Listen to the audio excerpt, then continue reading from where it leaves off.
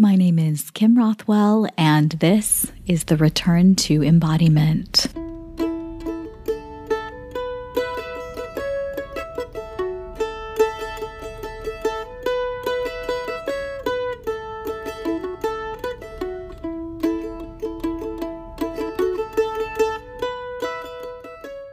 In this conversation, I'm speaking with Amber Elizabeth Gray. Amber loves to move on the universal continuum of centered stillness to wild liberation. She practices and teaches dance movement therapy, continuum, yoga, and other integrative movement arts and therapies. Her work focuses on restoration, meaning-making, and belonging for those who survive human rights abuses. Equally, clinician, mystic, provocateur, and artist, she brings her right to embody somatic human rights framework and body of change ecosomatic regenerative retreats to communities of therapists, artists, and global citizens, change makers worldwide. This was such a delightful conversation. I'm so excited to share it with you. I'm Kim Rothwell, and this is the Return to Embodiment. In these conversations, what I like to start by is tracing sort of where we first met. It's probably different for you because I've been aware of you for a really long time and appreciative of your work. And in particular, I was thinking about this morning. There's a quality of and accessibility to how you communicate the work that you do that I'm so grateful for. Just keeping it, keeping it like close to the earth, close to the body, close to the heart. The first time I sort of learned about you, I was going to a conference, an ADTA conference, and I was so excited because it was a continuum presentation and you were going to be presenting. And then you didn't. Oh, I got stuck in Australia in the middle of the outback. That's right. 2013. I will never forget it. Yeah. Yep. Well, that sounds like a story in and of itself. Yeah. Tennant Creek. I went from Alice Springs to Tennant Creek, which is in the Northern Territories. And it was wild. We drove, and I mean, you really have to drive. And I don't remember what happened. That was a long time ago, but I remember, and Rebecca, and, Rebecca's my dear friend and colleague. And so, but she was like, what? You're not going to be there. And I was supposed to do a ADTA talk at that conference as well. And but I got stuck in the outback, which is talk about earth. I mean, that's a place where I just want to lay my bones down and dance right there in the earth. I love that place. So probably why I got stuck. It was a car thing. I remember we went by this giant pineapple, one of those kitschy, things that the biggest pineapple in the world or something. I don't remember. Trying to find a way to get on the map. Yeah. And the continuum work was amazing, by the way. Rebecca did a beautiful job. And when you talk about lying on the earth, on the ground, like that's sort of how the continuum, I haven't done it actually since then, although I'd love to. But in that training, it felt like almost like a realigning of our vibration to be in relationship with the earth in a healthier way. Yeah. I'm glad you had Rebecca. She's one of my favorite teachers. Yeah. But I mean, one of the things Emily, who birthed Continuum, talked about is how our connective tissue, our fascia is connective tissue, is the same frequency as the earth. And it's, somewhere between 5.8, 6.8 hertz. But that's why, camping, those of us who do love to sleep on the earth, is I love to do. I can go to a park in the middle of a city, and if I lay down, I'm out. I love sleeping on the ground. So and that's where all the earthing, sheets and stuff come from. But then they were the same frequency. And it's a slow wave, it's a really slow wave. And of course our world is so sped up that it's hard to find that wave. I think that's why so much connective tissue, like so much tension and pain, and there's more and more awareness. It might not be your muscles, it's your connective tissue. That's why it's thirsty, and it's you know gathering in, like cringing, almost like, when can I connect? Yeah, when can I connect? When can I spread out? Yeah, yeah. The other thing that struck me with the continuum work is the sounding, Mm-hmm. and just how weird that is, but so wonderful. It just I'm a sounder, like, and even in authentic movement practice, like sound just arises within me. And Yeah, sometimes I go through this whole thing in my head of like, I don't know, do you have to? Because it's gonna be intrusive in some way, and so it was really nice to just have this whole room of yeah, sound arising from the earth, yeah, from the movement. yeah. Emily, and those of us who are teachers, and some of us now with Emily gone, we have contributed sounds to the anthem of continuum sounding that is. So a lot of practices work with sounding, and she and we are so intentional with, I like to say, with exploring and experimenting in the laboratory of our bodies. What is this sound doing? um yeah, it's pretty potent. That's what I do out in the South Pacific when we get in with the humpbacks. It's continuum for half a day with other things. I mean, I weave in a little yoga or some dance, and then we get in the ocean, because to me, it's the ocean is our home, our source, our origin. Um, our planet, our blessed Mother Earth needs ocean so bad. I mean, so good. Like, we know this, and so I use, or we explore continuum as an invitation to really wet the body and remind us of our moist nature. And then when we get in, we're home. The feedback I got this year from participants was it's not just swimming in the ocean, like actually being able to settle and getting in and rest, which is so important for engaging with our more than human relations, right? I mean, they don't want us to be in there frantically thinking about, oh yeah, it's just like, oh, can you just be here? So, and we find the earth beneath the ocean, whether it's visible or way down deep and we don't see it, we connect to that. But yeah, it's powerful. I And thought of you when I was I'm out so glad that you're bringing up the whales already. there. And the ocean mother. Um, this is a retreat that you lead. Yeah, it's a retreat that I facilitate. It started, well, I went in 2015 and was on somebody else's trip there. But very, very much called. I mean, I've been called, I can't remember the year, but I spoke about this in the Marion Chase lecture, this dream that I had that I realized that was about whales. And I realized in the moment of waking up from that dream 30, 40 years ago that it was about my dad's death, and how dreams get, tell us things. And it's like, what? Like, now that I'm awake, what?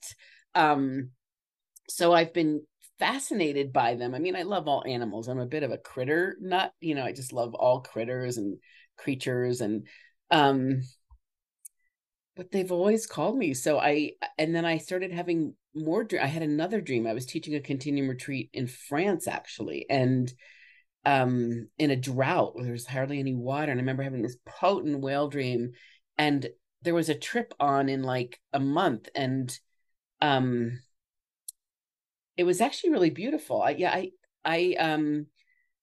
in between that and the trip to Tonga, and I wanted to go, but it's quite a privilege to be able to go. It's not, it's a long ways. There's a plane flight. Um, it's not crazy, it's not crazy expensive, but it's not cheap. And my dad had just started his descent. It was the beginning of the end that took about 6 years, descending into Parkinson's and dementia and everything. And he was in uh, skilled care for the first time. It was really hard on, my mom was really distraught, and he'd go in and out of these places. And I was sitting with him, and I was, the nurses said, just try to engage him. So I showed him footage from this. He's now my good friend Erez's. It's a free diving. It's more of a free diving retreat. And I was like, I really want to do this. You're seeing the whales, and the whales coming up, close to the camera, and some people with them. And my dad just kept shaking his head. And then he goes, do you really want to do this, sweetheart? You really want to do this? I said, yeah, Dad, someday I'm gonna. And he said, well, I thought you wanted to go now. I said, I can't. I said, I can't afford it. And he said, I'll buy your plane ticket if you make me one promise.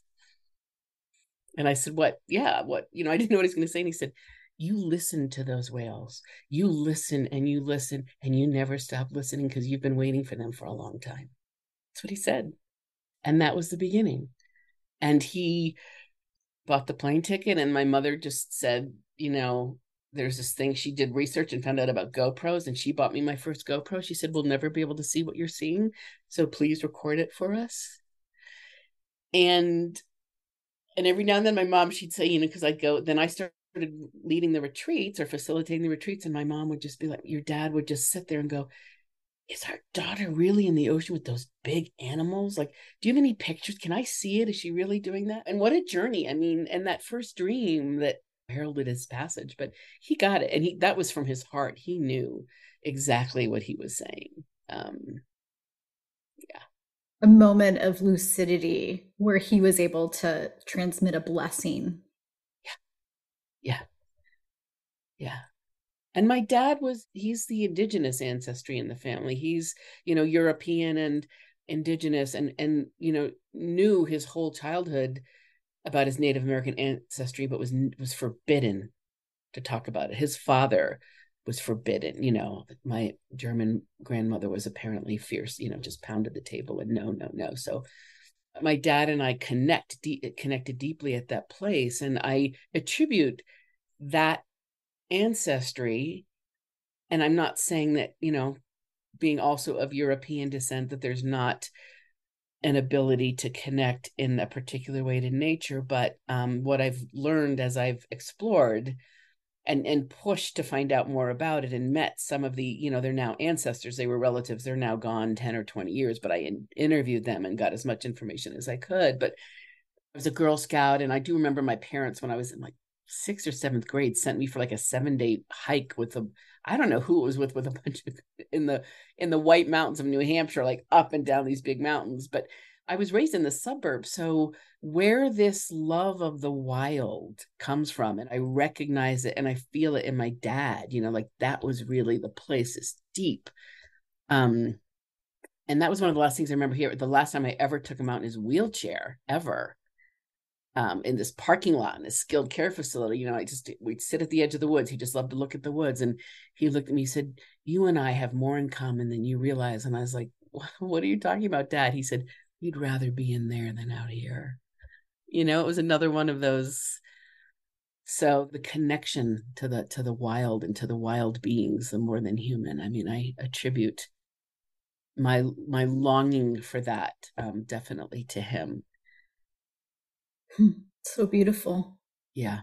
And, he commuted every day. My whole child, he commuted to New York. He was a corporate businessman, and he did that so that he could provide for a family, because he was actually grew up very, very, very impoverished in many ways. And just, there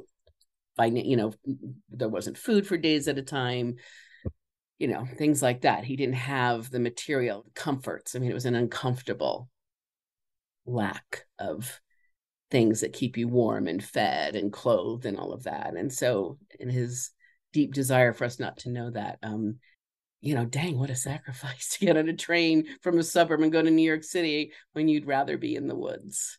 Mm-hmm. Yeah, it's a big gift. Mm.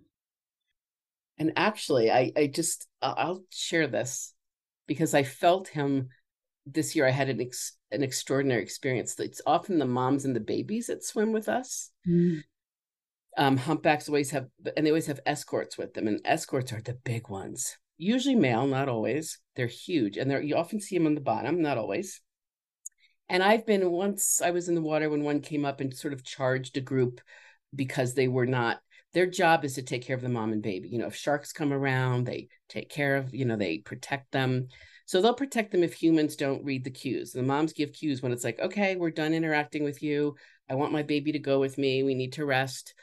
So they very, very rarely interact, the escorts.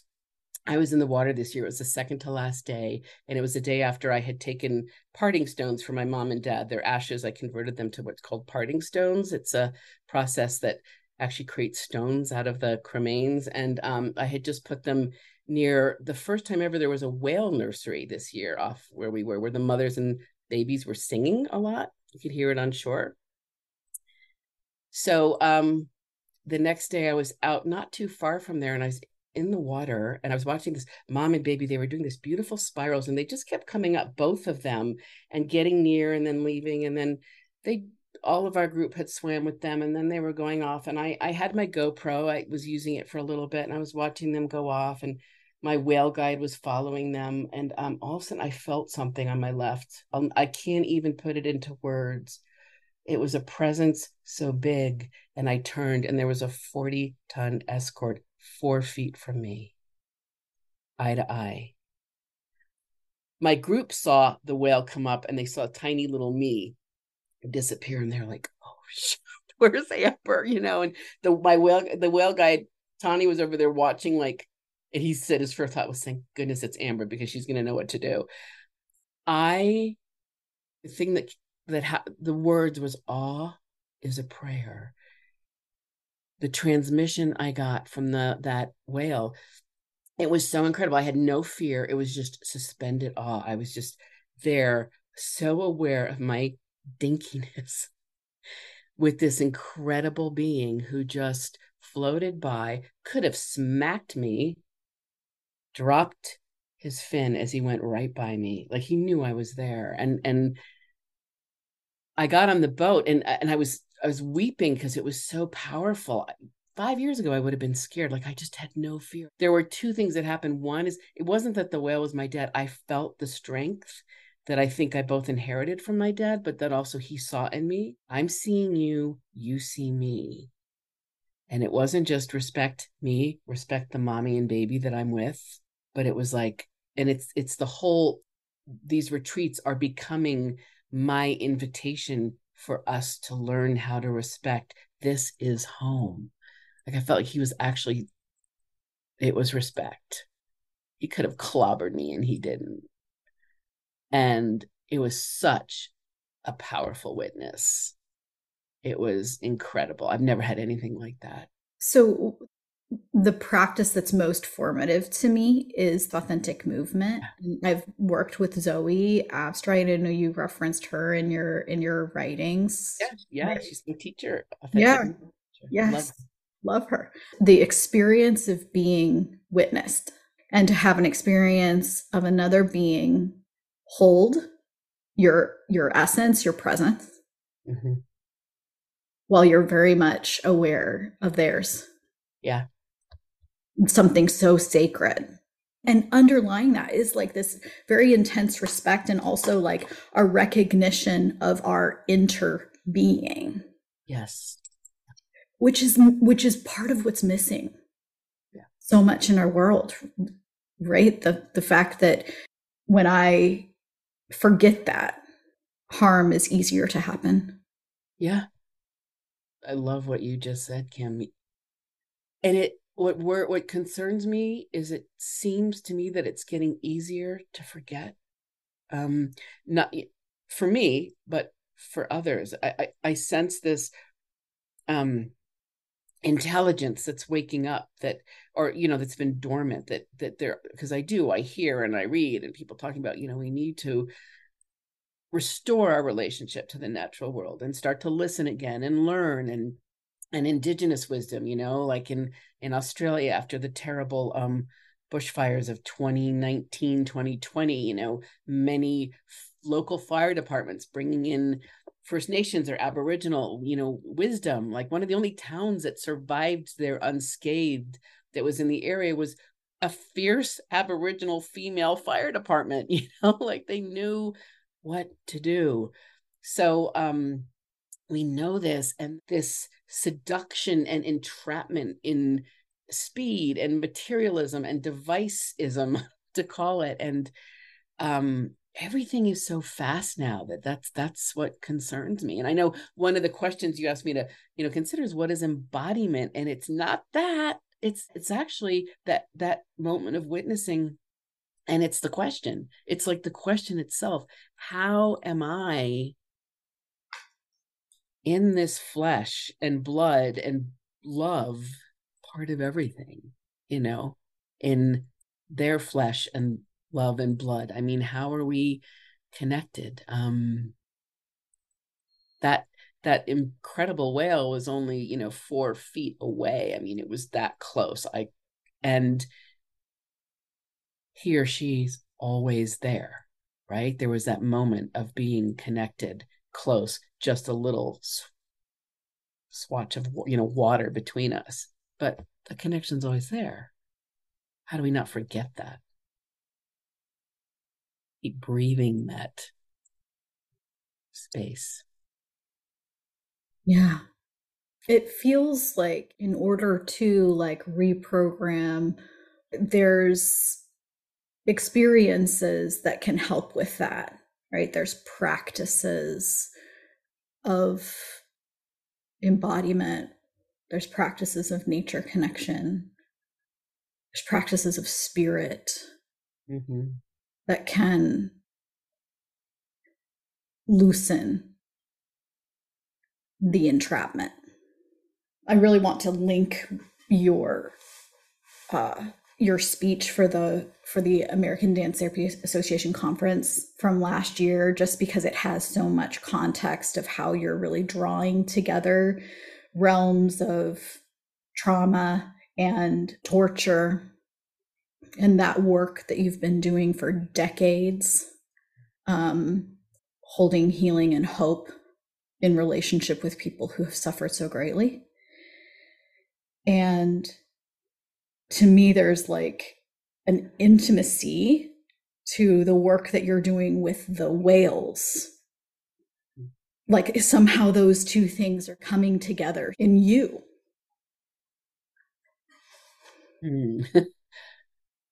I hope so. I think so. And it's interesting because I feel like I've sensed, sensing is so important to me, like sense, like in my body, that happening. I don't know if I know how it's happening. Although I write a lot, and I think part of that is part of how I process the work. But I love to write, and I remember times where I was really engaged with theories and putting things together. And there's been this stripping away, and all of that is important, and I still have that lively conversation, lively dialogue. But there's something about the simplicity and the word you used, intimacy. There's times where I've heard this, but what's happening now is the way that I sense it and feel it, but even deeper than feeling, sense the realness of just sitting with someone. And I think this is the power of authentic movement, right? I haven't done that practice in a while. I don't have a place here to do it in New Mexico right now, but just a little segue, this whole thing towards evidence-based practice and all the manualized, and people have been asking me for years, why don't you create a manual? No, there is no manual for this, right? That bold map, the human heart, that's the map. And I hope that the transmissions from the whales and others, my spiritual teachers who might be human or more than human, I hope that's what's guiding me. The more that it is, that I sense that it really is this deep listening, deep listening, which is a, very common term, First Nations term, but just being with, and less is more, just sitting with, not filling the space with what's the next thing to say? How do I reflect what they just said? I mean, all of that is good stuff, how we be a therapist. I've had a few clients who have reflected that back to me, sometimes in the moment, sometimes years later, like the story that I shared about the one man, that the power of just being with somebody, because a lot of people turn away, right?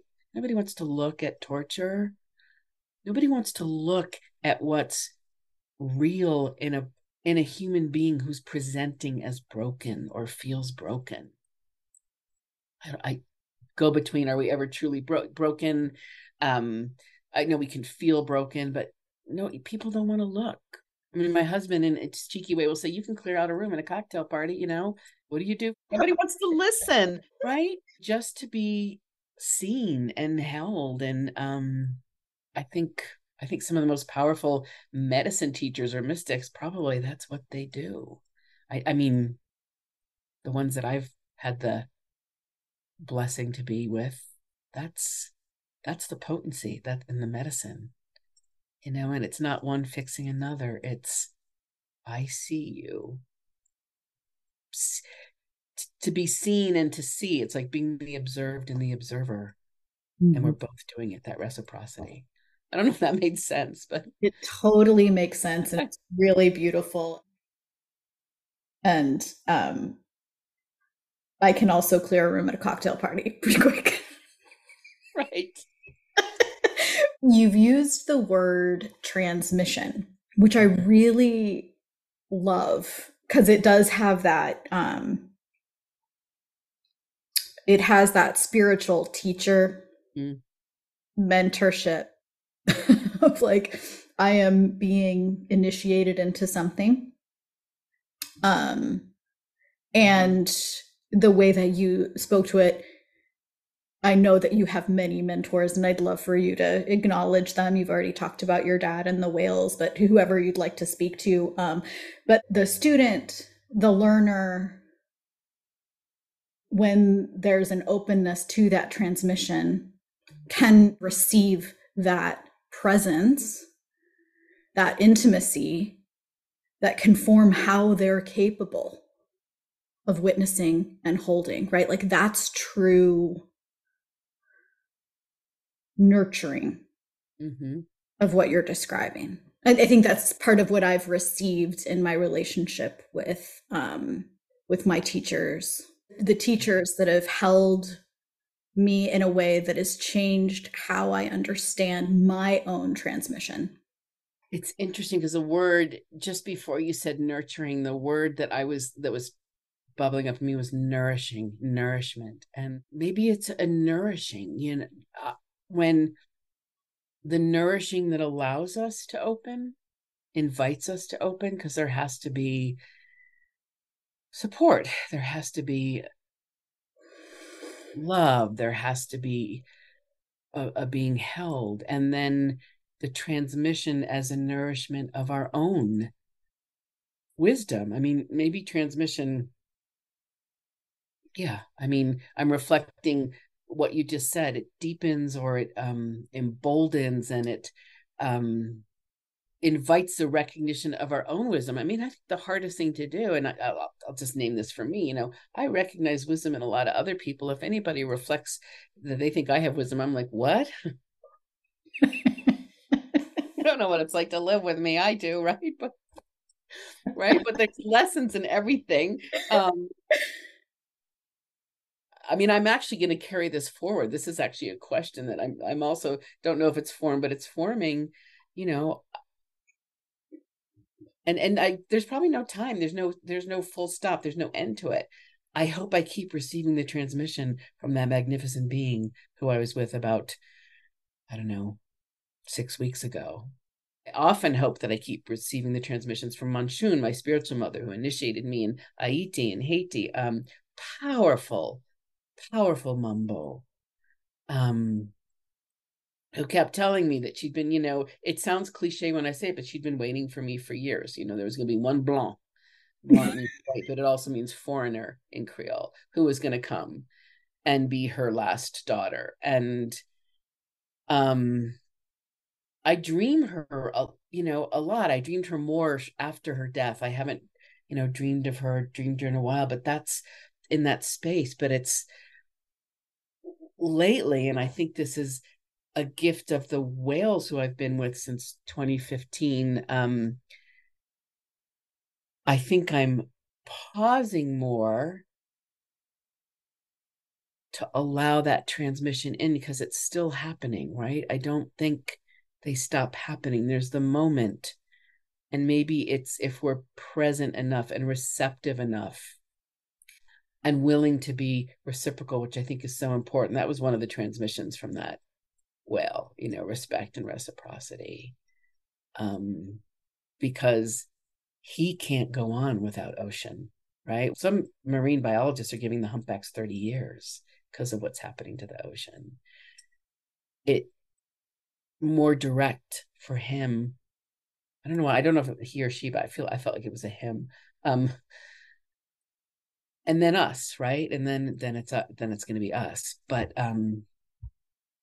yeah, I don't know.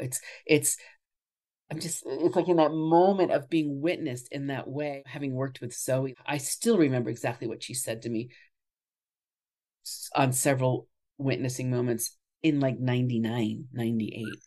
I will never forget what she said, how I was seen.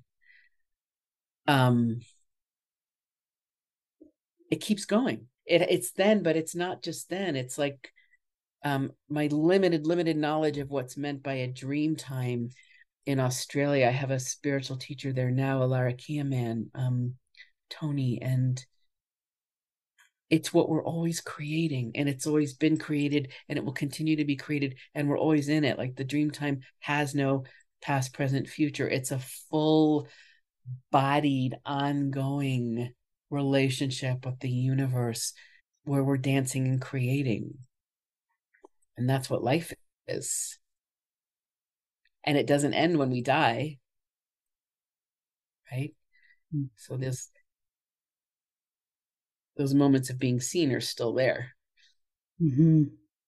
I love that so much. I'm reading a book right now that is talking about the trees and the communication that they have underneath the earth and the nurturing that goes on after a tree has been cut down to still nourish the young. The nursing trees that actually, the trees form inside the body of the old tree. Mm-hmm. And I know about the root system, but so sometimes a little sprout will take hold literally on the body of the mother of the older tree, of the parent tree, and it'll be a stump, and then there'll be this young one growing directly from it, because this was a good space to grow. Yep. It was a space that had been cleared out by this ancient one, and so the young one can start to inhabit and send roots over the body of the older one into the earth. So beautiful. That's the most exquisite thing I think I've ever heard. I really appreciate the reminder of the ongoingness.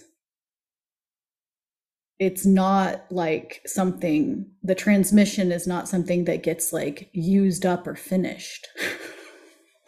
It's not like ketchup. Right. We're always running out of ketchup in my house. It's extending, and the way that you were talking about the dream time and just time in and of itself is like, we think about it in these human lifespans even.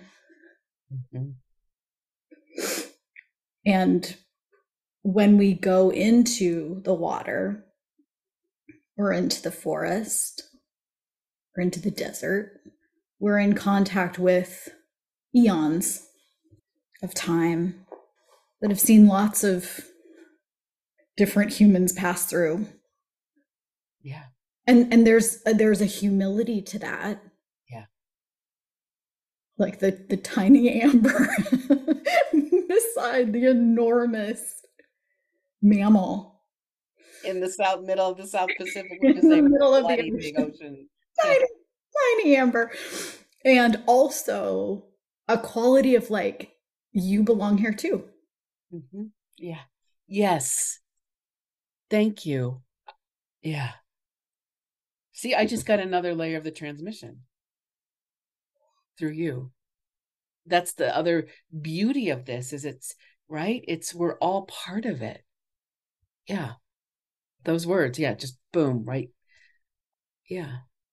Yeah. We're moving the conversation somehow of what the work is that we've been trained in into the broader world. Yeah. In a way that is referencing back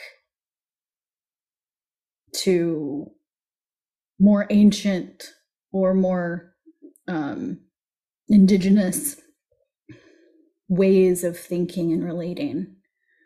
There's concrete structures that we are a part of that have helped to move the field of dance movement therapy forward. And I feel in what you're talking about, this invitation to let loose some of the entrapments that would keep us from healing and interrelating and belonging. Yeah. Yeah. Yeah, absolutely. My husband and I were remembering one of our dear friends who actually lives in Lebanon, who always every now and then would just look at me and he's like, you're too covert to be an American. I don't know what he means by that. He's like, you're such a covert person. This clandestine way that I like to work. But I think I know you picked up on it. People picked up on some of the things I was saying in the Marion Chase lecture. That was because I can be very direct.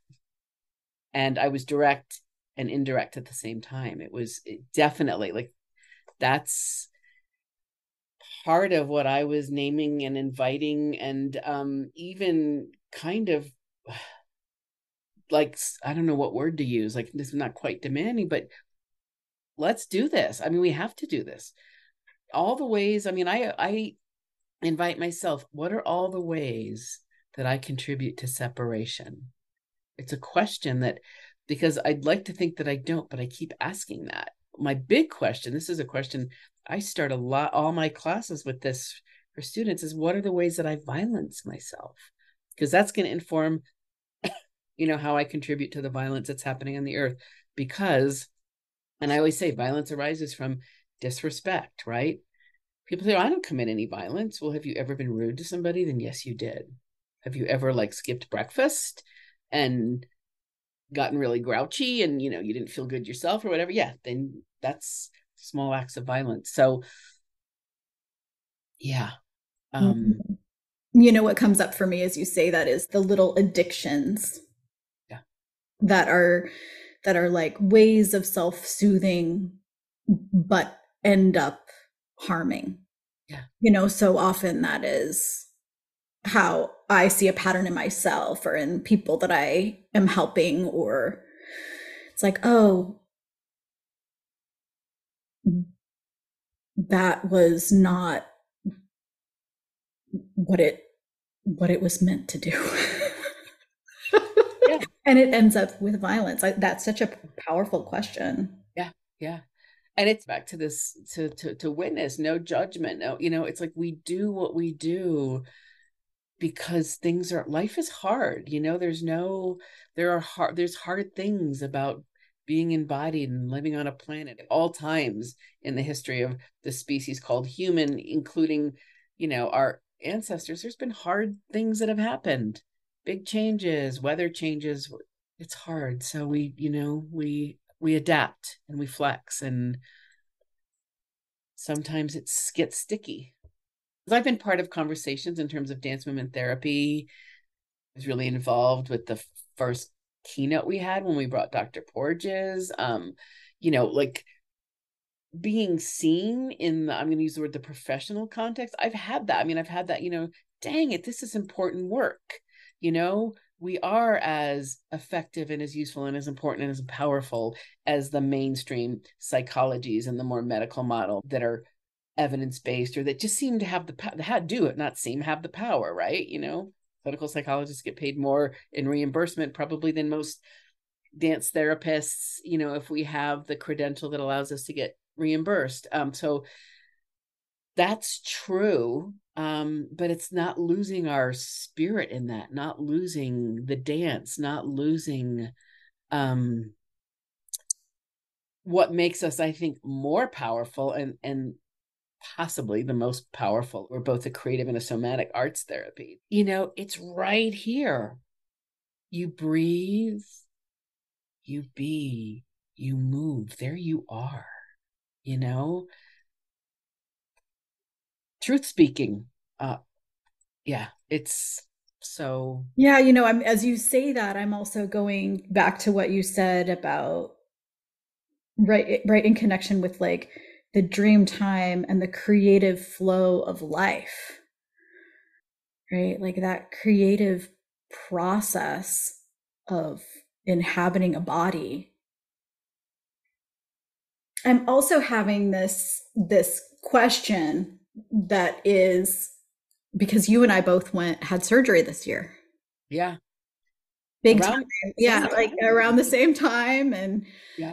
How was swimming in the ocean for you after that experience of having, a necessary but very intense surgery?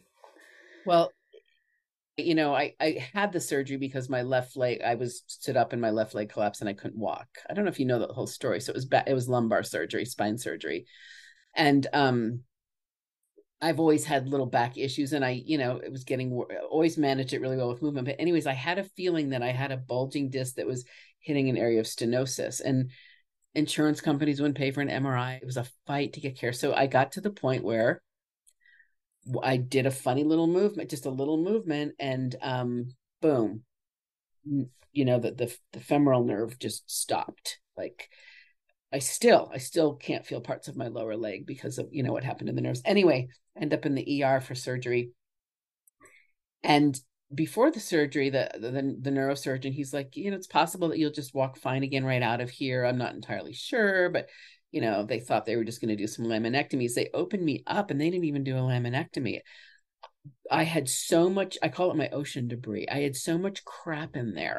It wasn't just the bulging disc. I had cysts formed on it. I had fluid in facet joints. I had calcified ligaments. And he said to me, have you had a car accident? And of course I've had 13, none of which I've caused. I've had 13 whiplashes that have sheared.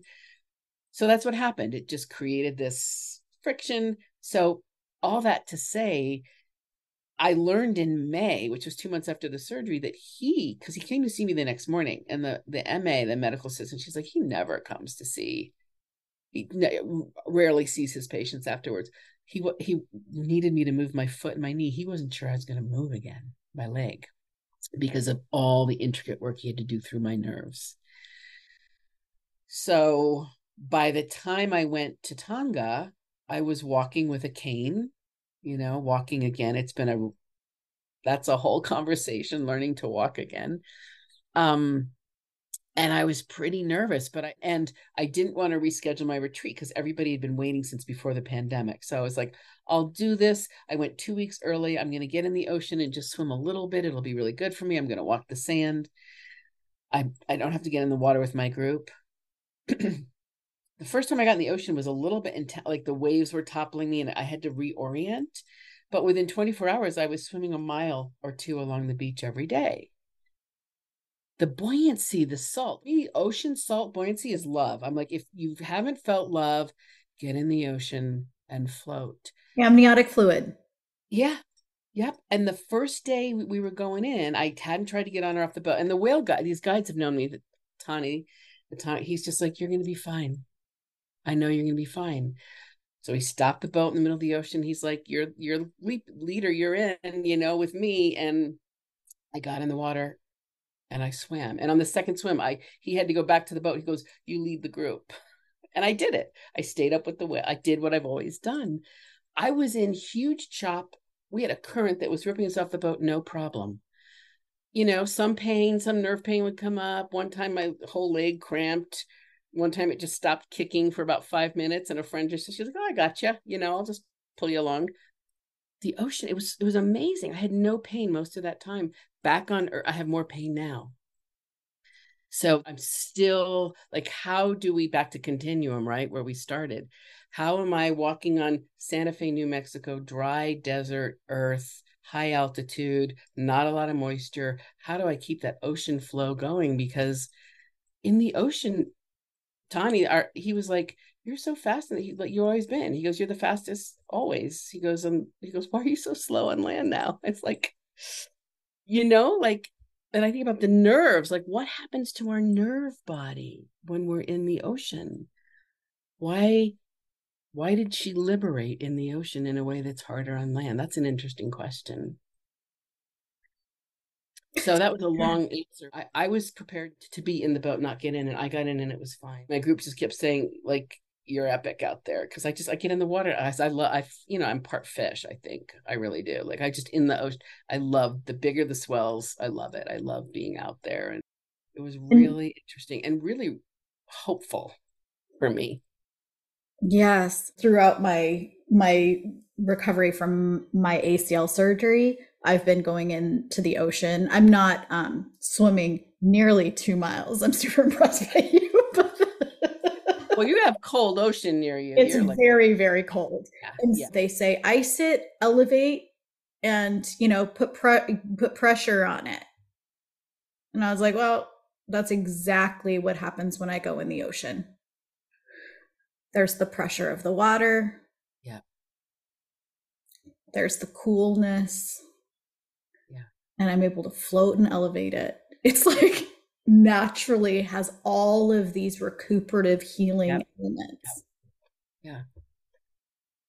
And in addition to that, one of the big things that I work through, I don't know if this is part of what you experienced, but just like fear of my own body, of reestablishing trust. And I wonder about the reestablishing of trust and the reestablishing of nerve connection and the reestablishing of neuromuscular connection. I love my physical therapist and I'm so grateful for her. She's been very helpful and I'm doing my exercises.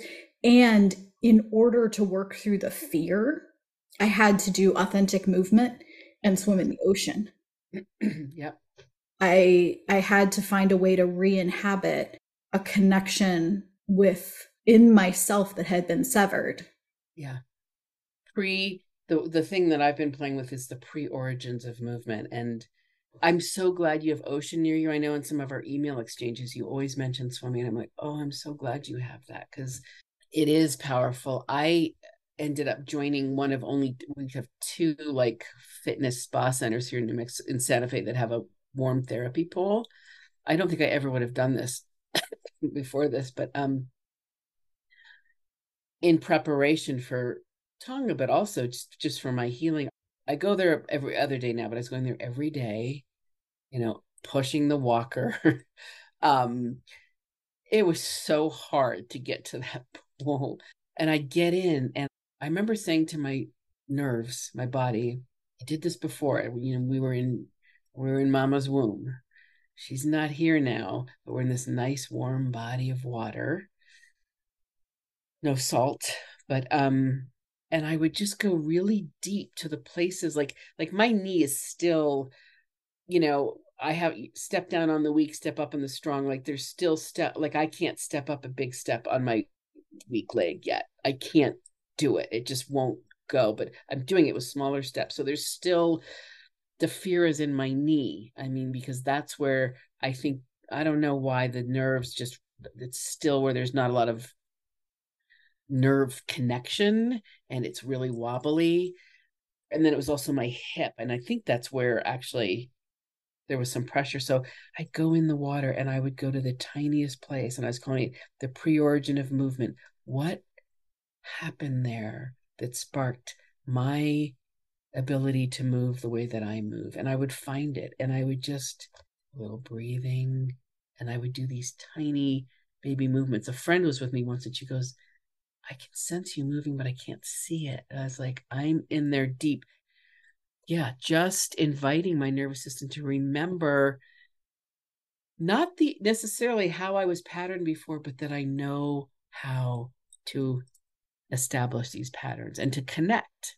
And what is it, a millimeter every day? They say that the nerves come back. So it's a long journey, but it was amazing. And I was very much in the world of continuum and body mind centering, which was a big part of my training.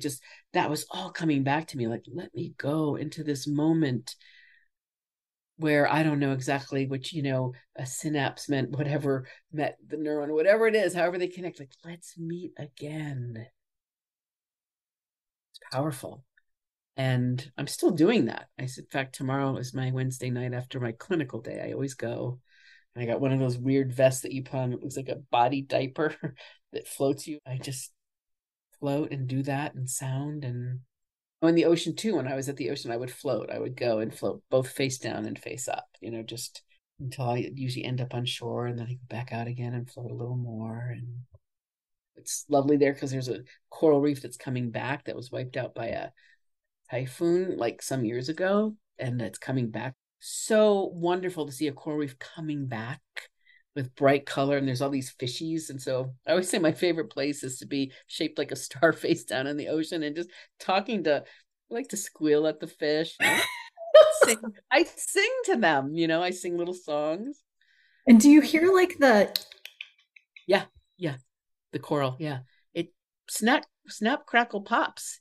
Yeah, I love it. I don't know exactly what it is. It's amazing. It talks.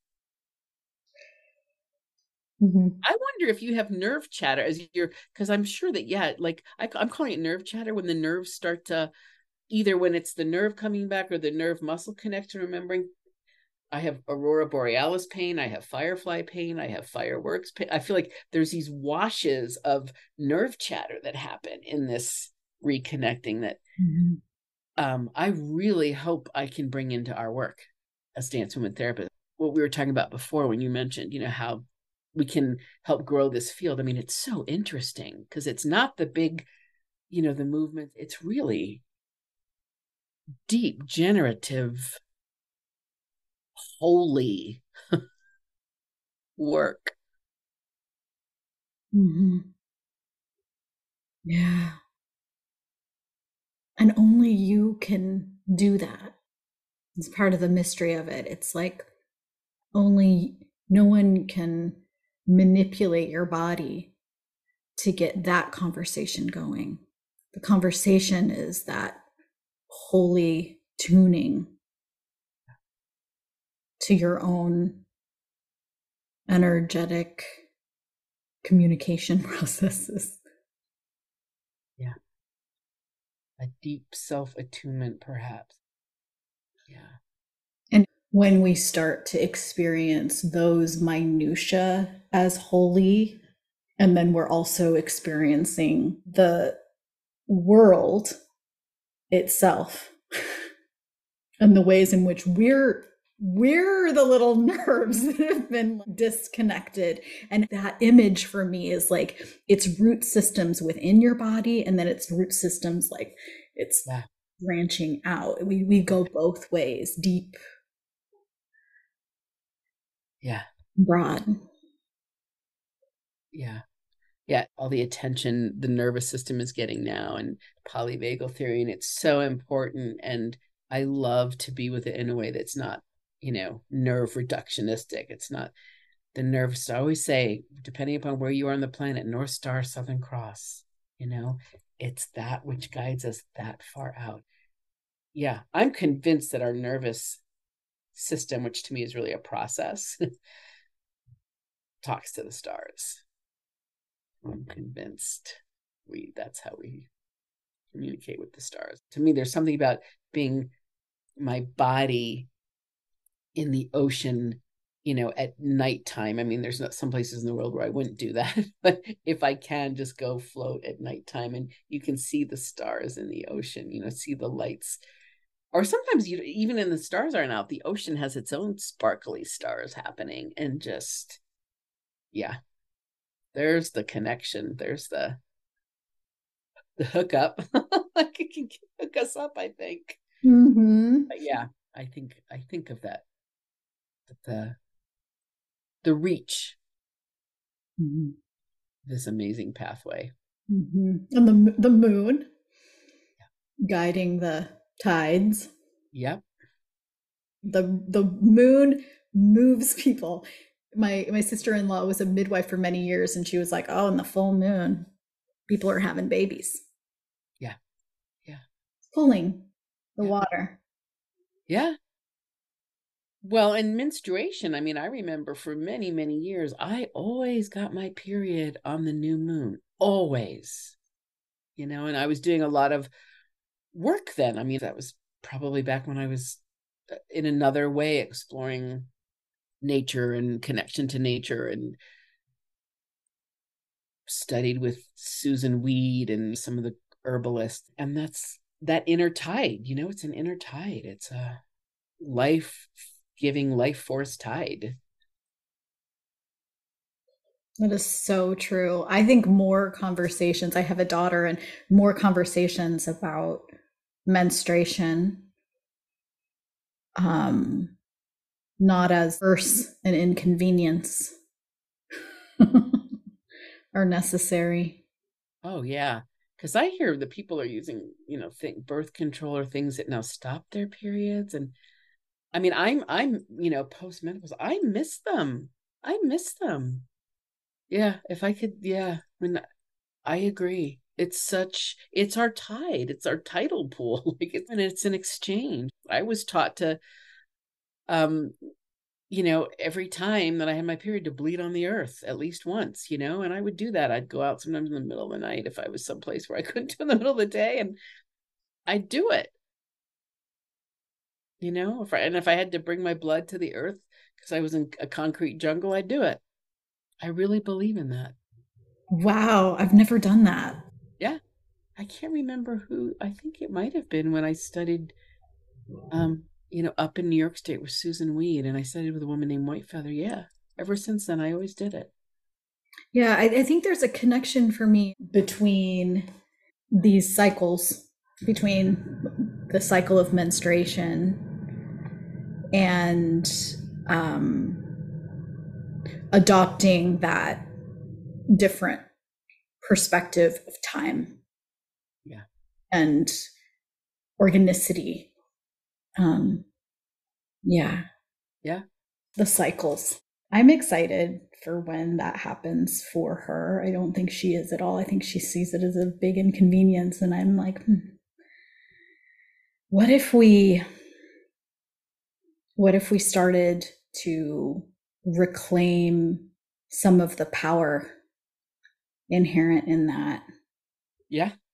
It is a power time. And a lot of the teachings that I've had from, different medicine teachers, that's why the women often go off, or like don't sweat, or go off into their own tent, is there's a lot of power. And I can't remember when we were talking about stillness. At one point you were talking about, I think it was in the very beginning, that deep stillness so that we can sense our own power. What a thing to be able to do, to shed every month. Blood is like the life fluid, the life force. It's really powerful. Yeah, it's weird because just the other day I was like, I want to have a period again. I miss it. I just miss it like crazy. Yeah. And I know there's a different power in this time. I like to joke because I don't, hot flashes are a big topic of menopause. And I always say, talk about power. It's a little bit weird because some of these movies we're doing it now. We're reading people's eyes at airports and stuff. But I was like, if we could just put our hands on something that would reduce the hot flash, but would grab all that energy and could light up like places that don't have electricity. I know there's power in hot flashes, like, because they're so intense. What is that? It felt to me like it actually could light a room. Yeah. It's heat, and that's energy, right? That's yeah. So all of it. You're right. Yeah, all these cycles are I was to say part of our power. Maybe they are our power. Being in touch with them. Mm-hmm. And I know there's people, I'm thinking of what you're going to be doing at the conference. You're going to be with Melissa Walker, right? I mean, Mhm. that's, I feel like some of in that work touches into this realm. Absolutely. Dismantling the shame Yeah. around pleasure, sexuality, Our and bodies. allowing dance therapists to talk about it, Yeah. freeing dance therapists to do this work too. Yeah. Yeah. I love how this conversation is going, Amber. It's so much fun to talk to you. I know. All these different ways. All these different ways of being a body, a human. Yeah. A song. I like to think of us as songs. This morning, I think I wrote a haiku about humans as songs. I don't know where I wrote it, but it's somewhere on a scrap of paper. Have you always been a writer? Yeah, actually, when I graduated from high school, everybody thought I was going to be a writer. And it's interesting that I went into politics briefly, think tank stuff, and then public health, and then psychotherapy. I actually just found a note from my dad, like reminding me to write a book. So, yeah, I'd love to be a writer, just sitting and writing. I love writing. And people are like, "Why haven't you written a book?" And I'm like, "I write chapters. I write little bits. I haven't, but I'm working on a book now. But I I'd like to get back into. I want to write this one book, and then I want to get back into more creative writing because that's really where I started. I write haiku all the time, all the time. I've got piles of it. This little book has haikus in it, and my computer has haiku. I'm always writing them down on my iPhone. But yes, I love to write. I write a lot, sort of like a flow that comes. I don't know how your writing comes, but like there'll be something and I'm like, oh, I want to get that down. I like that image, poetic or braided essay sort of style. You probably can tell from how I interview, like I have a tendency to do that kind of like pulling of things to try to form. It's like kind of love hate. Like it's for me, it's fine, and I hold it for myself. But then sharing it or like that feels a lot harder for me. Growing edge. I would love to see more people in our field writing. I mean, I think dance movement therapy deserves to get out there more because I teach a lot of alternate route classes. I really encourage students to write and to think about how they might contribute in writing because that is the way that we document, and it is, and again, it's part of that more mainstream and academic and all of that, but it's helpful. I find writing on a computer hard. Like I never learned to type. And when I was in high school, we hand wrote our papers. So Yeah. I tend to prefer to write by hand, but now it's hard because my hands are all tight from computers because I poke the keys. So, I can dictate or, use the dictation thing. But yeah, as much as I love to write, I find it hard to do unless I really have dedicated time for it. If I'm competing with other stuff, I think I don't get quiet enough. I think it requires a lot of quiet. Yeah. Like if I'm at my house with all the things, there's so much intrusion upon that creative process of crafting and creating. Yeah. Dance therapy, writing retreat. Yeah. I would love to do that. I was actually going to do that before my surgery. I was working on that before my surgery. And part of the thing that I haven't been able to do is because I have a contract to write a book. And I had to let them know again, like I couldn't sit. I mean, it was too painful to sit. Sitting was the worst. I was lying on my side or walking or had to sit and with all kinds of support and stuff. And I could write for a bit, plus not to mention the painkillers they give you when you've had major surgery. I'd be writing and be like, what was I doing? Yeah. I'm still feel like I'm getting my mind back a bit, my brain and all that. Yeah, I mean, I was on medication for quite a while because of the extent of the surgery and the impact on the nerves. And when they talk, they're loud. Nerve language is often pain. Yes. Yeah, pain is a loud language. Like there's different types of pain, and how do we listen beneath it sometimes? Mm-hmm. How do we treat it or cover it sometimes?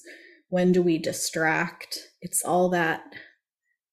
Yeah, because I've had, pain from the car accidents, and I often use breath to work with pain and would, use breath to try to, because breath will shift it. I mean, sometimes it can make it a little worse, but find that it can sometimes soften it or melt it. I also think about yielding a lot. I would try to find the place closest to the pain that was yielded and sort of go into that and then invite that into the pain. Post surgery, this nerve pain was like nothing I've ever had before. So there were times where it was just, I'd scream. It was really hard I had to just let it express itself. Because I'm somebody, I mean, I have to be really in pain to even take an Advil. I don't like to take anything. But it's very interesting. The one thing that I appreciate and I've learned not to be afraid of pain, and I was already on that journey before the surgery, but I think that's one thing. And there is pain that's terrifying. I believe there's pain that's life-threatening, and I think a lot of pain, it's helpful not to be afraid of it. I think that's one of in terms of, working with fear, which we've talked about, like it's been one of the lessons, the transmissions I'm getting from pain is how to not go into fear. Just let the pain be pain and do what I need to do. Yell, swear, Mm-hmm. breathe. Mm. It's funny because now most of the pain is in my sits bones. So I'm always like putting my hands on my ass and kind of going, loosen up, like shake it out, shake it out. We don't need a tight ass today. Like that's actually what I do. I do in public places because they'll just grab and it hurts. It's not nowhere near what I had right after surgery. And I'm just like, come on, just and I shake my butt. I just can't worry about what it looks like in public because I don't want to be in pain. So that's my latest practice. Yeah. Well, so often we worry about what it looks like. Yeah. And so we interfere with the wisdom of the cycle Yeah. of resolution, whether it's emotional pain or physical pain. Yeah. Yeah. I'm going to start calling it my butt buggy. Just invite other people into it. Just be like, this feels good whether or not you've had surgery.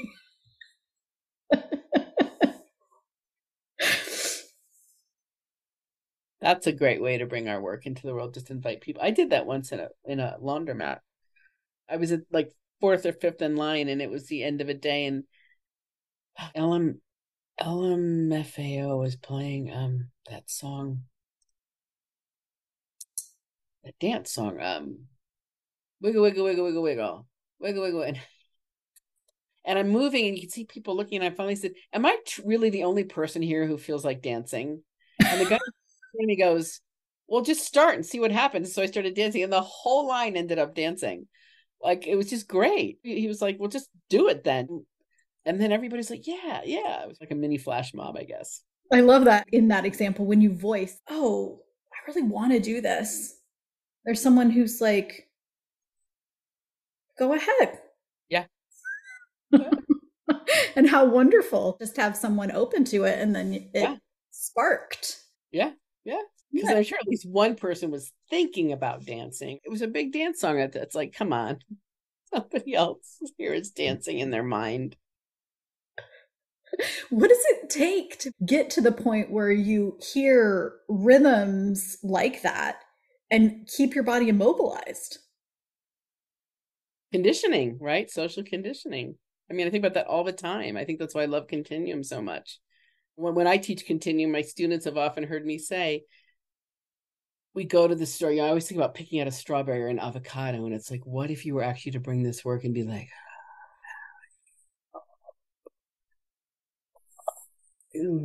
sound into the avocado. Why don't we do that? Conditioning, right? I guess we're supposed to behave. I don't like the word behavior. I've never liked that word. Behave in certain ways, right? It's conditioning. That could get into a whole conversation about supremacy, white supremacy, all of that. What took the wild out of us? That's the question. What took the wild out of us? I'm coming full circle, I think, to what we started with. Where did it go? Why can't we actually take some avocados and hold them on our belly and move with them and then decide which one we want? Why not? Or sing to them, sing the strawberries to us, sing the limes to us. Yeah. Because we have a pear tree here. It didn't do so well this year because we didn't have enough rain, but I've had to learn. My husband's really good at this. There's just a way that I touch them and they'd fall when they're ready. I remember me as a little kid at Christmas time. Can I go pick it? Just go touch it, and how the fruit will fall when it's ready. And it smells differently when it's ready. Yep. That's one of the things. I'm a big sniffer. Me too. Of the produce. Funny. I think that there's a wisdom to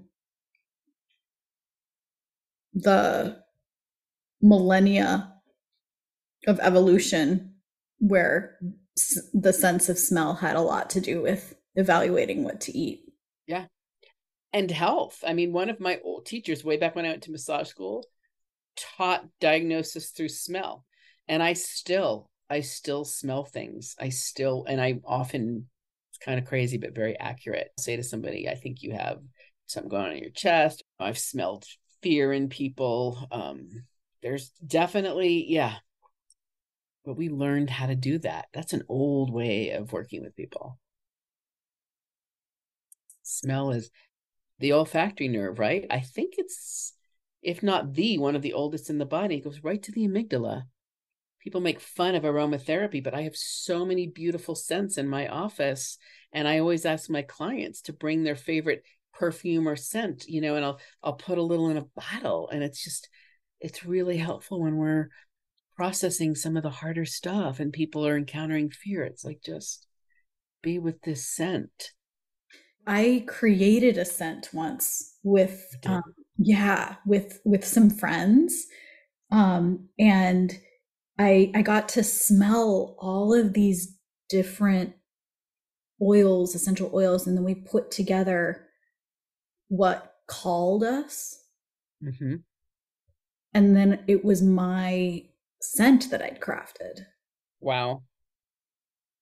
And it felt so nourishing and affirming of my pleasure and my preferences. Mm-hmm. And so even to have that be part of a clinical space, where there's an invitation to center your preference and your pleasure, even if we're going into the difficult. When you said center, I saw SCENT, like center, but also center. Was that an intentional play on words? No, it wasn't, but I love that. You said it. You said center, and I'm like, center with scent. Yes. What took the wild out of us, and in connection to that, is like what took the joy and the pleasure, the permission to truly access what I like or feels. Not everybody likes the same scent. Isn't that a wonderful thing? It's amazing. Like my sister loved patchouli and I was like, oh, not for me. How amazing to see the uniqueness and be empowered in that. Yep. No, I'm an agarwood person, and a lot of people don't like agarwood. It's really strong, but I love that. Agarwood. I don't know if I know that. It's a really strong scent. Yeah. Earthy, very earthy. I like the earthy, like woodland. Yeah. And pine trees. I love pine. Like I love Christmas candles that smell like Christmas trees because I just love that smell. Mm-hmm. I actually went on a hike yesterday with my children, and it was very wet and rainy, and there were mushrooms everywhere. Cool. They have such an earthy scent. Mm-hmm. They're like little hiding, clandestine, like you said, clandestine.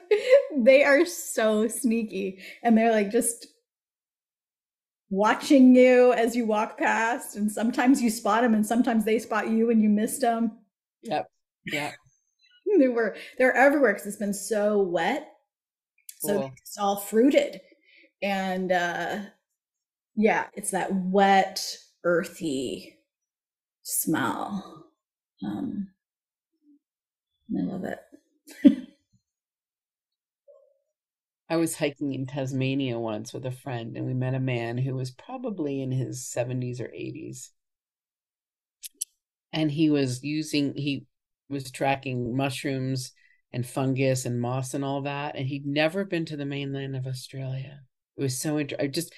I don't remember the whole conversation, but we were talking a bit, and he'd never left Tasmania, but he said, I know every single moss, lichen, mushroom on this island. Like he'd spent his whole life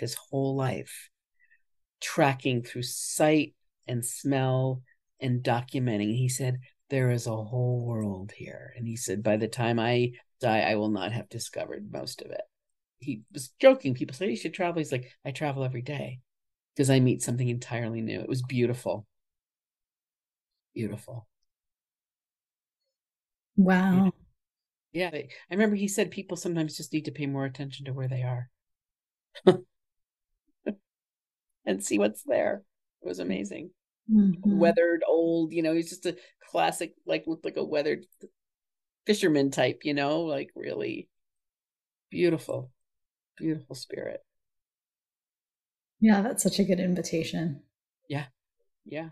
You've asked questions today, like what are the ways you violence yourself? Mm-hmm. I really like how that's phrased because it can be cause violence yourself, or it can be violence within yourself. And you've asked what took the wild out of us. Yeah. Yeah. And what this man asked of what would it look like if you paid attention to where you are? Yeah. So beautiful. I love those 3 questions. What an invitation.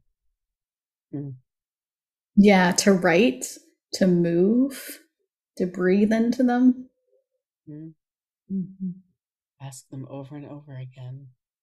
Mm-hmm. Reminds me of Rumi living into the questions I read. Another thing that you said that I wrote down, because I like to write down the things that hit me, is learning to walk again. Yeah. And it's so simple and so big. I don't think I've grasped the bigness yet when I sit with how worried the neurosurgeon was the morning after my surgery that because I remember when I moved my foot, my knee, he just said, you just made my day. I didn't think you were going to be able to do that.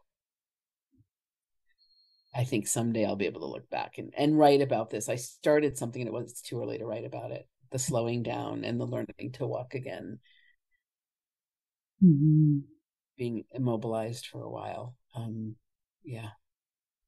A lot of my identity is in being able to move. Yeah. Absolutely. A big part of my life is, running, like being somebody who's just really good at running airports and making the flights, I have to have a wheelchair in an airport now. I can walk, but airports are not the place to test. People are always just pushing you over and bags everywhere. And yeah, it's definitely part of my identity, the ability to move freely and bigly and smallly. Maybe that's the timing, like integrating this into my identity too, because it's part of it. The stillness, the forced stillness, really forced. I mean, it used to take me a half hour, 45 minutes to get into bed right after the surgery. And I would get in just enough so that often we'd have to put like a big a box with something soft on it for my knees to be on because it was so painful to move. I had to do that. I always call it the sausage roll. Roll, and then you get on your side, and I was so hard to slide. So being placed in the right place, I slept for probably a month or two on the edge of the bed, just that's as far as I could go. The pain wasn't worth it to get more in the middle. So I slept okay, but I slept really still. Mm-hmm. I had to. Mm-hmm. Yeah, I remember the like moving in my sleep and being awakened by pain. Yeah, yeah. That's hard. Yeah. Mm-hmm. And to have someone help you find that right spot. Yeah. I know, my poor husband. Because I usually stay up later and he'd be like, no, you have to come to bed now because it's going to take me 45 minutes to get you in the right place, to help me get there. Yeah. Yeah. That's so loving. Yeah. Mm. Yeah, it's the trajectory for all of us, right? Yeah. Some of us are just at different stages to get eventually to the point where hopefully we'll still move, until our dying days and enjoy movement. But there's just a natural progression. And I think it's pretty revolutionary to inhabit that. It's kind of like a woman allowing herself to age. Yeah. Yeah. It's revolutionary in the context of culture where beauty norms and technological change restrict how people are supposed to look. Yeah. It's revolutionary to age. It's revolutionary to say, as I age, I'm going to be true to the way that my body changes. I always think of it as the spirit getting bigger. I had a dog that, I call him the love of my life. And I mean, he was actually called a bodhisattva by some folks in our Buddhist community. He was just this amazing dog. He was just at the beginning moments of getting sick. And I remember my friend saying,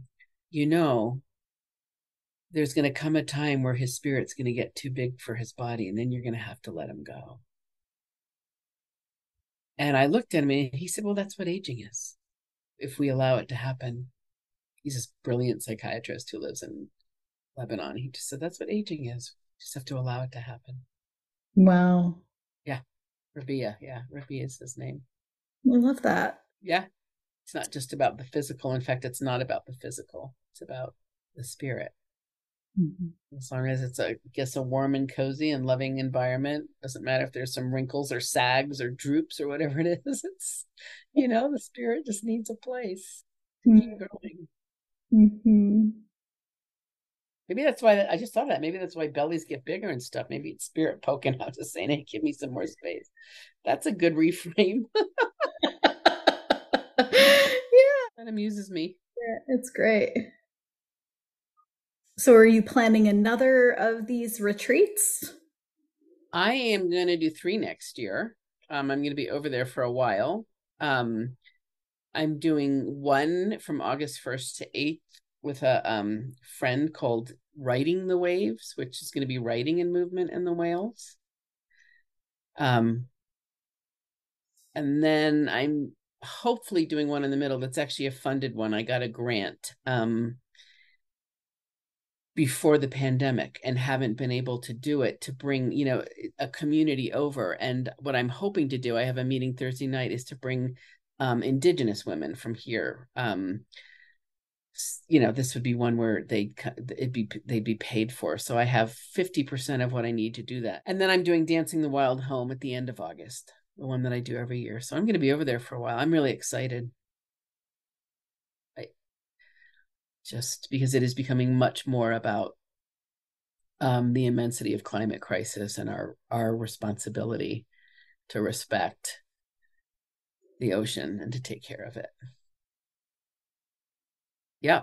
I'd love to get to a point where I spend the whole summer there and just do this. Sounds so amazing. Yeah. Yeah.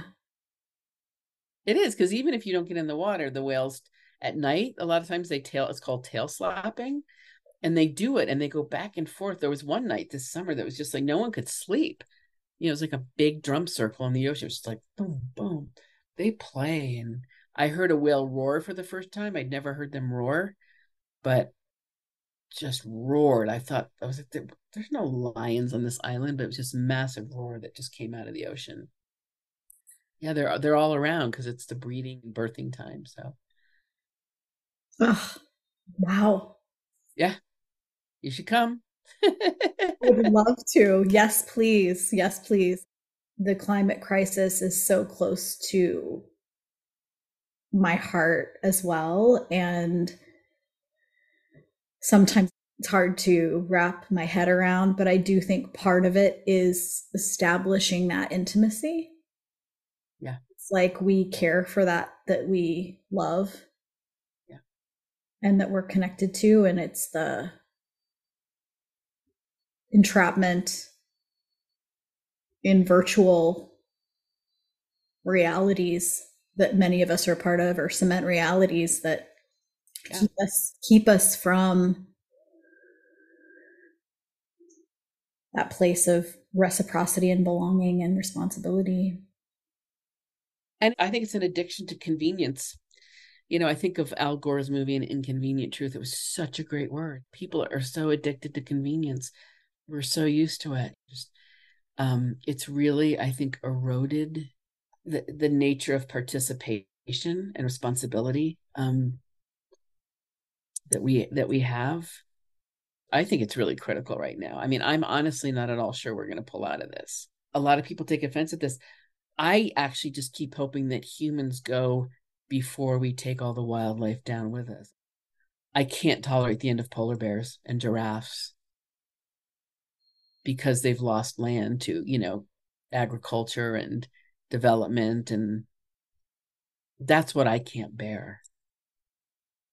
That's the beauty of this world. I mean, when I was a kid, I found lady slippers and lily of the valley and leopard frogs and tree frogs, and they were tan and green, and those woods are all gone. They're all houses now. Anytime I see development, I'm like, what are we thinking? I was on a flight recently with a woman, and somehow we were talking about that. She goes, oh, there's plenty of space. I go, no, there's not. It's finite. This planet is finite. I hope we go down first because we did it. I mean, if we can't correct it. Yeah. I listened to, are you familiar with Wisdom Keepers? I was listening to one recently, and it was actually, I think, a Hawaiian elder. And he said something like, the Earth Mother will take care of herself. Yeah. She will take care of herself. It's just whether we come in line with that or not. Yeah. But you're right. It is those animals that will suffer alongside us, right? And convenience. My daughter, especially,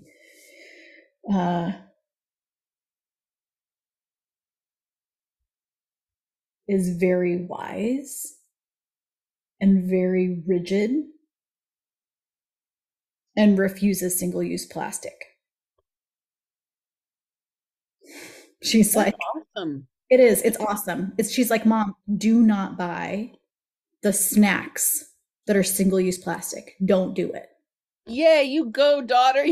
I love that. I love her. See, now I have hope. Like that gives me hope because I don't have kids. So I'm not as like, if that can happen, if there's that much wisdom. She's always like calling me to it too. So now I'm like much more conscious. I can't buy the juice box. I'll get yelled at. But I'm grateful to her. I need that because convenience can be so compelling. She sometimes swims with me, but it's too cold for her. It's too cold for her here. I would love to swim with you. I love getting in cold water. Oh, anytime. I would love that so much, Amber. If you want to come to the Pacific Northwest, please. Yeah, the water's cold enough, it'll take your breath away. Yeah, I love that though. I mean, I might not love it all the time, but I love it. Yeah. Yeah. It's like I've taken a few people swimming, and the energy that happens right after the cold plunge, the sounding, like you don't have to coach it. It's like so loud, and people's tuning into their breath, and there's so much energy that arises naturally from that experience of like getting in the water and being cold, and then you get out and there's just your body has arisen energetically. Yeah. All right, let's plan it. Thank you so much, Amber. Thank you.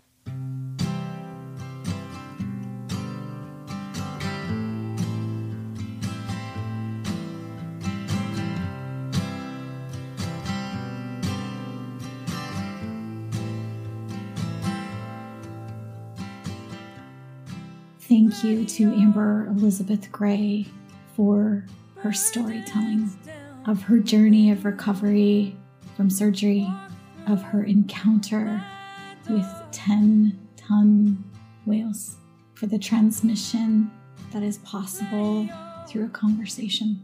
Thank you to Josie Rothwell for the opening credits and Erin Kate Dunnick for the closing credits. Thank you to my Patreons and those who listen and follow this podcast.